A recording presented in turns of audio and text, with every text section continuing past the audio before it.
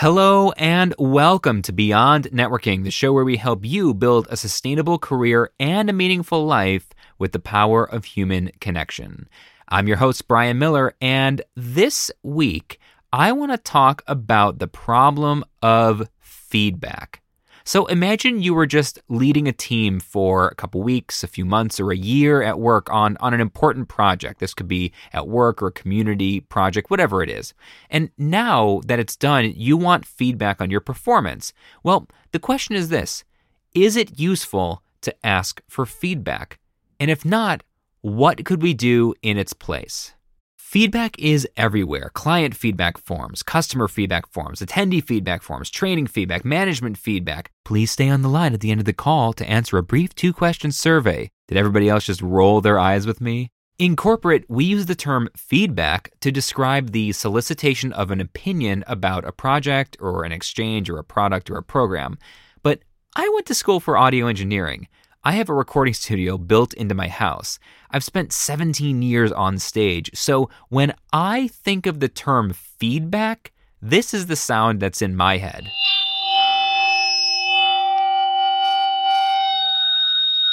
You see, in audio terms, feedback is what happens when a microphone gets too close to a speaker. It's loud, it's piercing, it's obnoxious, and nobody wants to hear it. So if you're looking for feedback, the question you need to ask yourself is, do you actually want to improve for next time? Because if you do, you're not likely to find anything helpful here. Because most people are kind. They don't want to offend, and they definitely don't want to rock the boat. Also, people are self-interested, right? Saying something negative to your boss or even your coworker, that just doesn't seem like a good way to get ahead. So you might say, well, I've got the solution. Let's make the feedback form anonymous, right? Well, anonymous feedback isn't any better. Now you have the social media problem. You might get trolls having a laugh, just writing mean things, in which case the feedback is useless. Or worse, you might actually get some genuine criticism that could help you, but how can you tell if it's genuine or a troll without knowing who said it?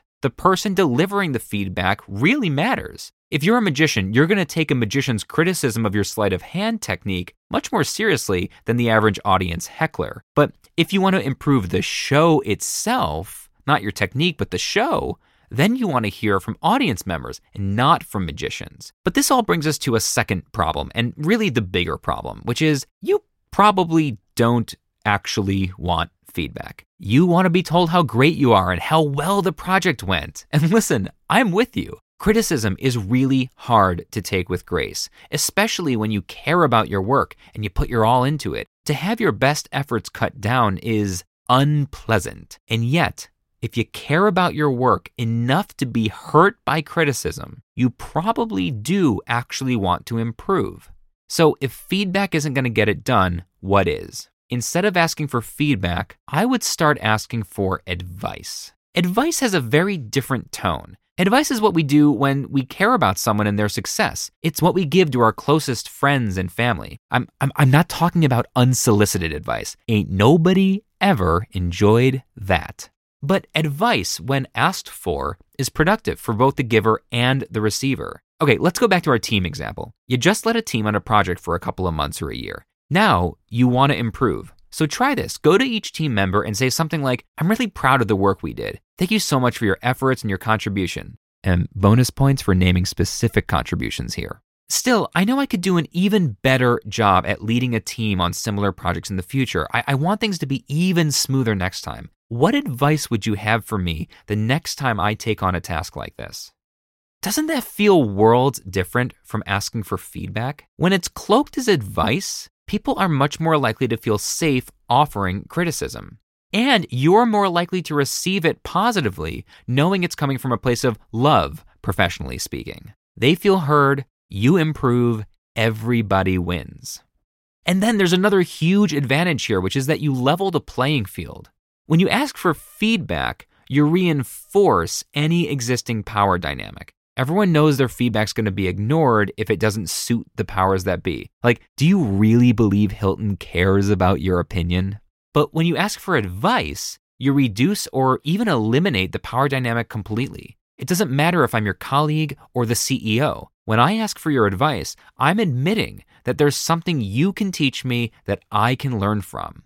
So managers, ask your employees for advice. Professors, ask your students for advice. Sales reps, ask your customers for advice. CEOs, ask everyone for advice. Ask your spouse, your mom, or your best friend for advice. Giving and receiving generous advice is a powerful trust-building tool. The more you ask for it, the more you'll receive it, and the better we all become together. Let's get that microphone away from the speaker once and for all. Well, that's it for this week. And hey, if you want to learn 7 ways to talk to anyone without looking like an idiot, go to softskillsarehard.com to download an awesome free resource I've got for you. It's called Stop Cringing, Start Connecting. And did you know there's a companion YouTube channel to this podcast? If you enjoy these audio episodes, you can subscribe over at youtube.com/Brian Miller Magic or click the link in the show notes. That being said, thanks so much for sticking with me. And always remember, our world is a shared experience. Every interaction is meaningful, and every person you meet, even virtually, is important. And we'll see you soon.